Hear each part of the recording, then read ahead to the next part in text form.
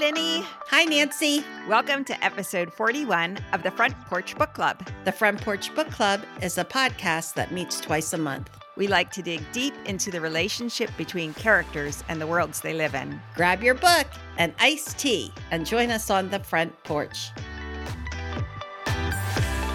So, Lenny, it's November. Brr. I miss summer. November. I'm in a sweatshirt and jeans. I'm cold. Poor you. It's so sad. I don't know that the coldness of November has any direct relationship to the book that we're reviewing this month. It's The Sweetness of Water by Nathan Harris. And this book received great acclaim for the debut novelist. It was an instant New York Times bestseller, an Oprah's book club pick, one of President Obama's favorite books of 2022, winner of the Ernest J. Gaines Award for Literary Excellence, and recipient of many other awards.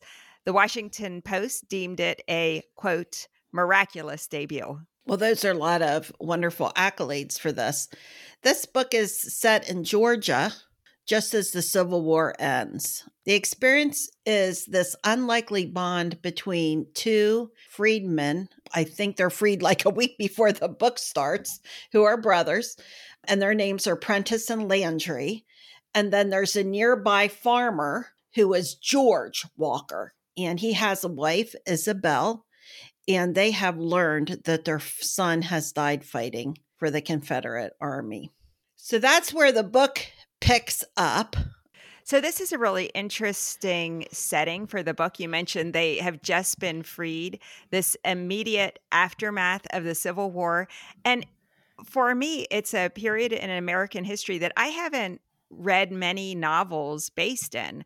I have read a lot of novels based during the Civil War or quite a while after the Civil War. But this period of time, slaves have been freed, and what is happening in the South was really an interesting setting, I thought. And there are themes of family love and grief and misunderstanding, racism, class differences, sexuality. And the author, Nathan Harris, handles all these issues with, I think, a lot of sensitivity and grace. And the realism in his characters is also something that makes the book so compelling. Oh, yeah. It sucks you right in to this particular time. And like you, Nancy, I don't know that I read any books just as the Civil War ends and what is really happening there. So I liked the book, and there's a lot of different areas that we can talk about in this book. But what did you like about the book, Nance? You were the one who suggested that we read it. Mm-hmm. Well, there are two things I think that I liked most about the book, and they're both more abstract than concrete. First, I thought his writing was so evocative in a different sort of way than many other books. It's not so much the specific passages, but this overall spell that he casts. I felt like I was in a time that moved more slowly, which I'm sure the South during that time did move more slowly than our hectic modern times. But it felt like there was this kind of gauzy veil hanging between the story and me that reiterated that this is all happening in a past that is really hard for us to understand. But then the second thing that I liked, even though it felt distant, the themes felt very contemporary. Themes like, how do we get past anger for passing ways of life in a country that has experienced a schism? That felt very contemporary to me. The white people in Old Ox, the town where this is set, they're very angry. They've been defeated by the North, and that a way of life they knew is gone. And for me, that really echoed, I think, the kind of anger a lot of people are feeling in our country for different things that they feel that they've had in their life that have been taken away from them. And then also the themes of what does it mean to allow others to live as they choose. So, Lenny, two questions for you. What did you like about the book? And then I'm really interested in hearing what you thought about the outrage of white neighbors that George Walker paid newly freed slaves Prentice and Landry the same wage to work on his farm as he would have a white worker. But first, tell me what you liked. Well, there's a lot of this book that I like. You talked first about the gauzy veil. You said a slower time. I felt the same thing. It was like people wandering around in bewilderment. Where are we Yes. supposed to go? What are we supposed to do? There's all these people camped along the roadsides and in the woods. People that are trying to get home that were fighting for their way of life. So you've got the Confederate soldiers, I think, moving south, and there's that kind of group. And then there are the freed slaves who are like, okay, well, I'm leaving the farm. They leave the master, and then they don't have any place to go. So they're Yeah. kind of camped out in the woods. They kind of took the bedding from their bed, the sheets, the clothes on their back, and okay, I made it. I'm free, but I'm sitting in the woods figuring out like what happens next? Where should I go? So it does kind of start out in sort of this bewilderment, Mhm. which I thought was really interesting. And George seems somewhat bewildered as well. Yes. Like he can't figure out how to get home. Like, okay, these are your woods. We know that the neighbor is the one who had the slaves. This isn't that far from home. And yet he can't seem to find his way either. So it's kind of like everybody's in somewhat of a daze as we start the book. What did I like about the book? I think it opened up a bit of history for me that I really wasn't sure about or had explored. But yeah, a lot of different facets here, from even patriotism and the scrutiny that the soldiers were put under too when they returned home. Like, how much fighting did they have? Were they heroic? What was their experience? Because these stories then came home with them. Yes. And so that was an interesting theme as well, and something that haunts Caleb, who is George Walker's son. Mhm. So it had a lot of different areas, Nance, that we could talk about. Well, I thought that just this whole feeling of economic injustice by the white people was fascinating. So, what did you think about how the white neighbors were so against George paying Prentice and Landry the same wage to work on his farm as he would white workers? I just thought that was fascinating. This prevailing feeling that the slaves are still lesser than. Yes. Oh, absolutely.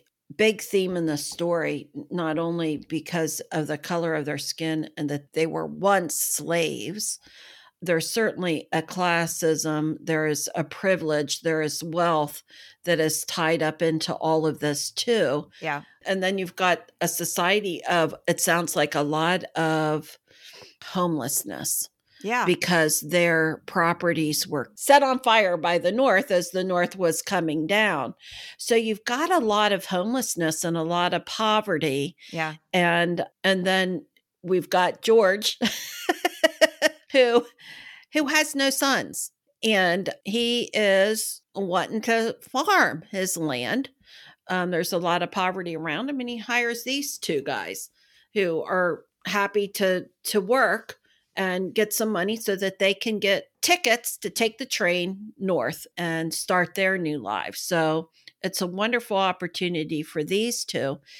I knew, Nance, that once the Civil War was over, that racism was continuing and Yeah. continued for a long time and continues to today.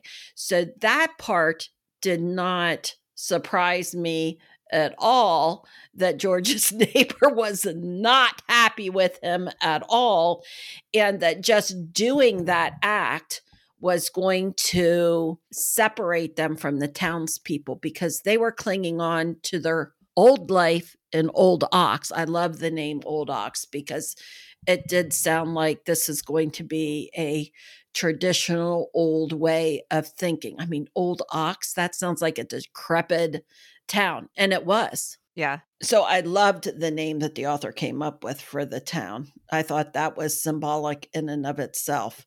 But Yeah. I do like George because as bewildered as he is at the beginning, he starts straightening his spine up a bit and he becomes this person who's like, I'm living my life the way I want. And if the whole town's against me, the whole town's against me. I'm doing this. Yeah, I definitely liked how George changed throughout the story, how he had been kind of aimless and, in fact, had never really farmed his land because he was also kind of a lazy guy. Well, yeah, why not? You got money. You got family money. Yeah. You can wear nice clothes every day and not lift a finger. Yeah. Sounds wonderful. And he was a pacifist. I mean, he had these certain kind of prevailing notions. He was originally a Northerner, but he had never really acted very much on them. He had never really taken much of a stand. So I did like throughout the novel how he is confronted with, is he really going to stand up for what he says he believes? Is he going to be a good employer to these newly freed slaves, or is he going to take advantage of their very desperate situation? And he decides he's not going to take advantage of them. He's going to work right along beside them. He's going to pay them what he would pay anyone. And when other people object and he becomes pretty much an outcast in his community, he says, well, so be it. I appreciate that part of him. He has a huge arc as a person in the story. And I liked his wife too, because she's living a pretty nice little lifestyle too. Right. Quite honestly. It's hard work. She doesn't have like anyone helping her, but she's doing the laundry. That sounds like quite a process. And cooking, but she's not for want for anything. You know, she is taken care of. There's money there. She has friends, and she decides that she's making a stand too. Yeah. And she loses friends and she loses prestige and clout. And so her character really grows a lot to this person who starts a whole new life all over again post Civil War. Yeah. It's amazing. So we talked here about some of the symbolism. There's a lot of water. One of the things that is talked about is this fancy plantation, George's neighbor who had the slaves. Yeah. One of the brothers here that comes and works for George just fantasizes and loves this fountain, this fancy fountain on the old plantation. Yeah. He remembers the stories. He remembers looking at it even from a distance, that it was kind of far away from where he would have been in the fields. Landry also remembers his mother washing the clothes. And at the end of the book, Isabel, George's wife, is dreaming of building a fountain in her yard. In fact, she goes over to check this fountain that Landry is talking about. And of course, it's broken and decrepit now. Ted Morton wouldn't even sell her or give her this broken down fountain. Now he's out in the field working. So he's trying to fight for his old lifestyle and his old power, which he doesn't have any too much anymore. Yeah. So you've got these themes of the fountain and the water. What do you think was the symbolism there, Nance? I don't know. I felt like there was a lot of symbolism in this book, some of which I felt like I didn't really understand what it really meant. But I thought with the water, maybe twofold. One is water is needed for life. And so just this recognition that water is just an essential part of life, that Landry loved water because it's such a basic need of life. But then, too, I wondered if it was freedom for him in some way, that he loved floating in the pond because he felt so weightless. And so he was feeling free of all of the burdens of his life, also the very present burden of slavery. That water for him was a magical place where he would be free. Yeah, I think there was sort of, a baptism. It's almost like this freeing sense of, I don't have all of the burdens. And I think of the scars on his back because he was whooped so often. Yeah. But just sort of a healing factor in him, or an escape. Yeah. You could envision him out working the fields and just kind of mesmerized or almost associating to the fountain and water and purity, some kind of image of that. And I'm going to kind of go off into a different direction here because there is a theme here of this pond then as a place that is off the property and it's just off in the woods. And in that place by the water, we see that at this point, the son is not dead. Yeah. He survived the war. He is home. And we learn that he and his buddy are in a love relationship with each other. Mhm. And they go to the water thinking that's their private spot.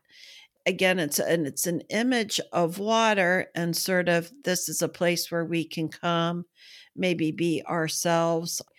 But this gay love story between these two Confederate soldiers back in, we're going to say 1865, Mhm. obviously this is a secret. I kind of had a feeling that maybe the mom knew, but it wasn't talked about. Right. It was a secret. It was hidden. It was between these two people. I thought it was an exploration of prejudice, the way that we punish other people for not being who we think they should be, the way we take advantage of other people. I thought he showed this very effectively that they couldn't live as they wanted.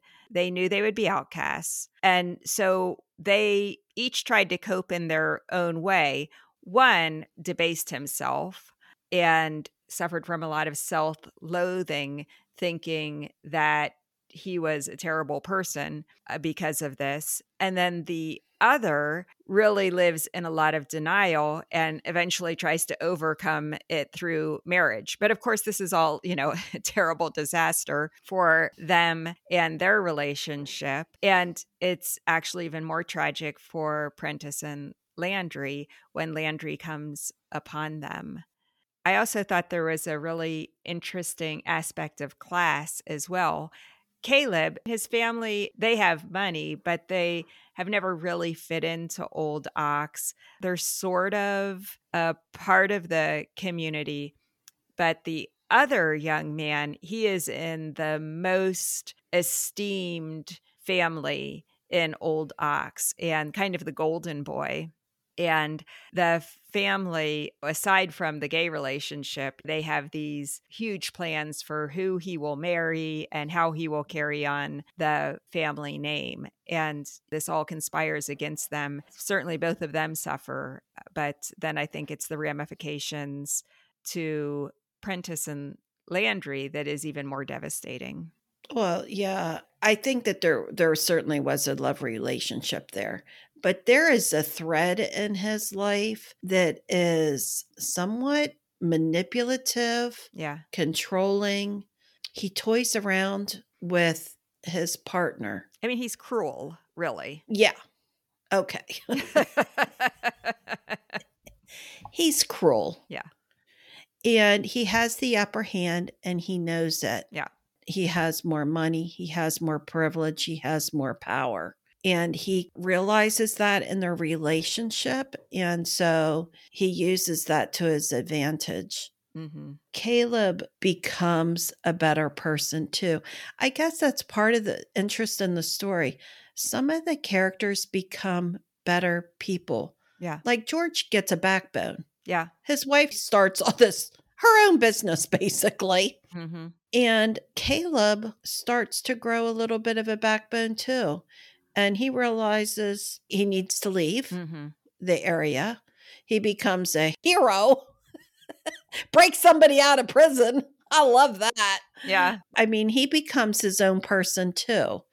And so some people, they evolve into better people.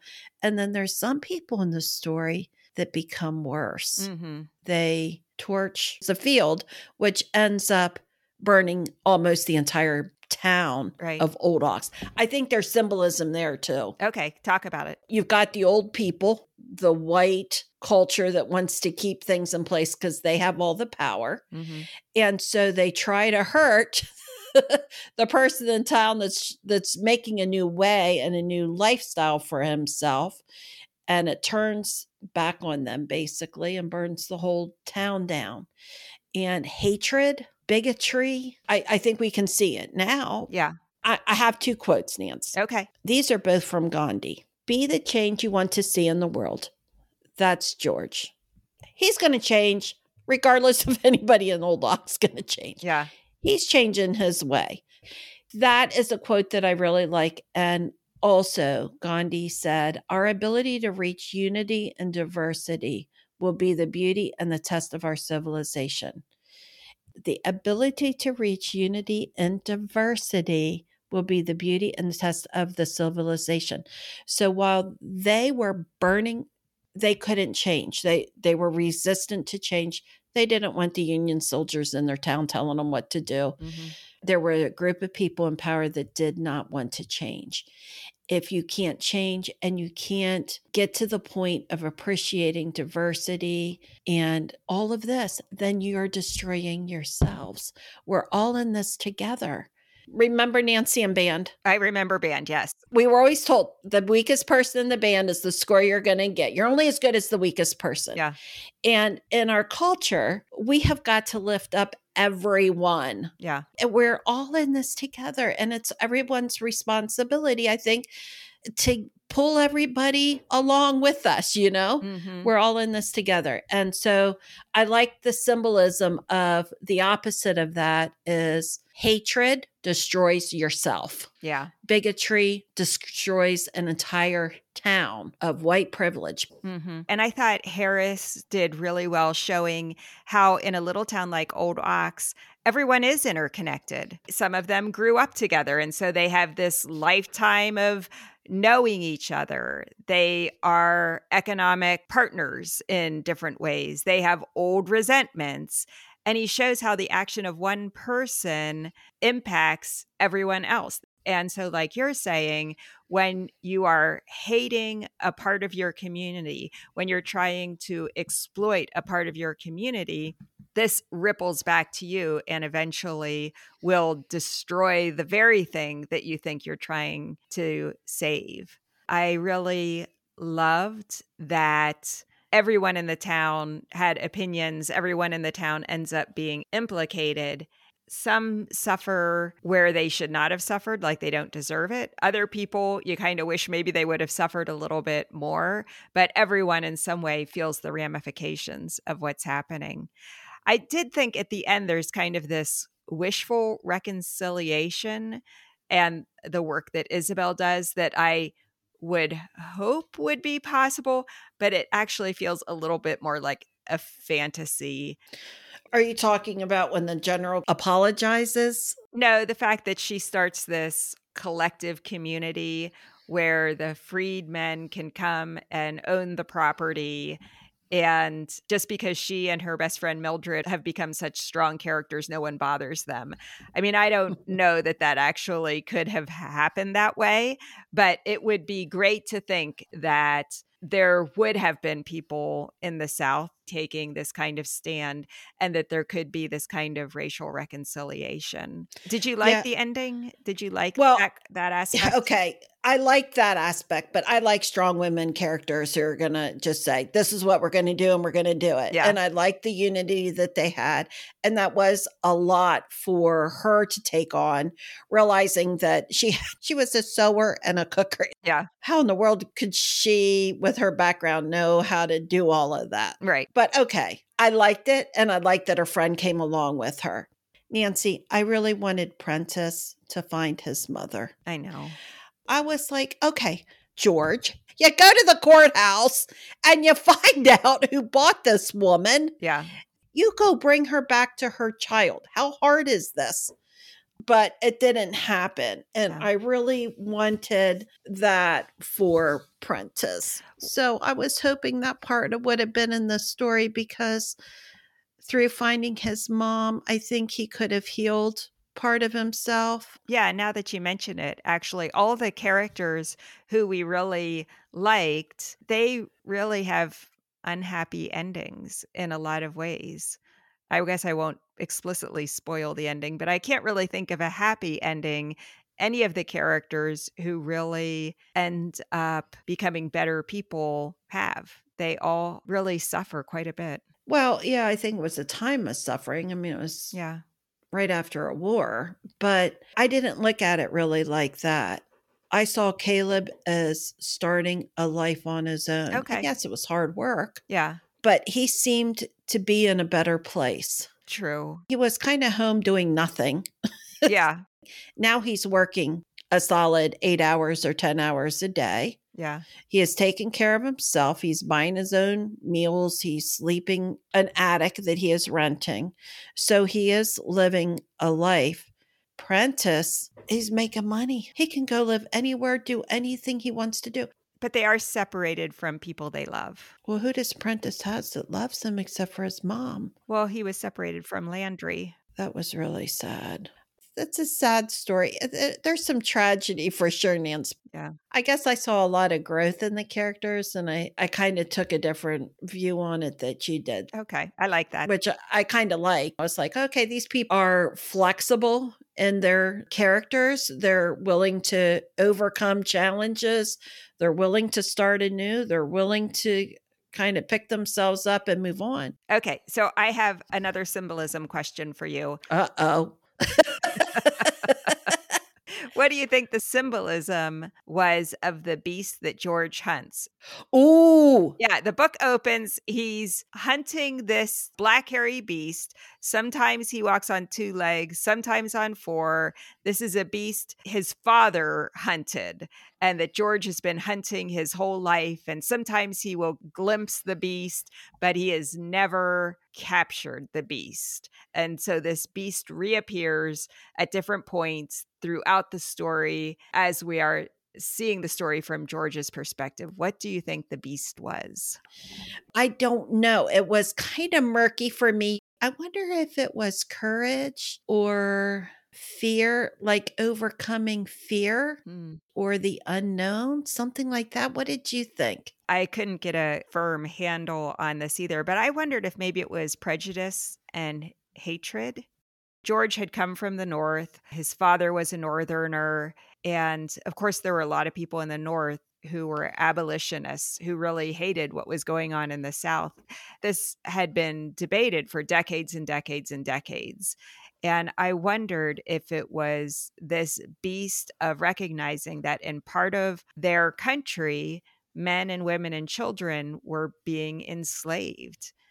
And that even though we're at the end of the war, there is still this ongoing prejudice and hatred and bigotry.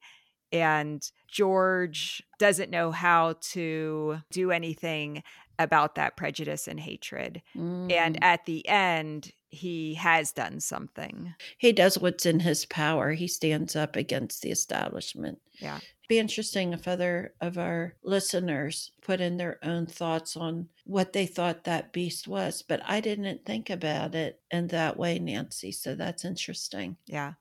Okay. I have another question for you. Uh-oh. At the beginning of the book was nearly unbearable for me to read because of Isabel's grief in hearing that her son had been killed during the war. I'm a mother, and I thought that Nathan Harris's writing so captured what I felt that that grief must be like. It was really difficult to read. And then Caleb comes back. The mother really never sees Caleb for who he is. She never sees his weaknesses. You know, she loves him so much. She only sees the best of who he is. As a mother, it's so easy to do. And then at the end, it's unbearable because all she wants is to still have her son around and to be with him. And Caleb has needed to leave. Mhm. She gets very infrequent letters from him and reads them over and over again. That whole mother son dynamic I thought was painful for different reasons throughout the book. Yeah, the beginning of the book is hard because, oh my golly, you feel so sorry for her. Yeah. She's lost her son. She can't eat. She can't function. She can't get out of bed. She's not showering. She's completely immobile. Yeah. Obviously. How devastating is that? Knowing that her son made it to safety when she finally realizes that he's out of the county and that he has made it gives her a lot of relief. Yeah. But in some ways, she was keeping him back. It was her need to have him close. And once he had some experiences outside of that home, he did something really heroic. And he grew up and he didn't really need his mother the same way. So I was really happy with Caleb that he grew so much and that he developed the way he did. And he left old Ox and that old life and he started establishing a new life. He's got a whole life ahead of himself where he can make more money and grow and develop as a person. That's really interesting. You really see this book as a much more hopeful tale than I did. I found it overall a very sad book, but I like the hope that you pulled out of it. Oh, yeah, I didn't really think it was a sad book. The main characters that we cared mostly about were characters that I thought were really rising. But I think it's tragic because people had a choice and some people became better people and some people did not. And the same today. You have a choice to make in life, Nance, right? Mm-hmm. Every day. Our pastor used to say, you can get bitter or you can get better. Oh, I like that. I never heard of that before. That fits this book well. Yeah, it really does. Next time, we're going to talk more about the sweetness of water. See, Nancy, even the sweetness of water sounds positive. That does. Okay, our website is frontporchbookclub.com. Our episodes come out twice a month on the first and third Wednesday of each month. See you next time, Lenny. Okay, see you, Nance. Bye-bye. Bye.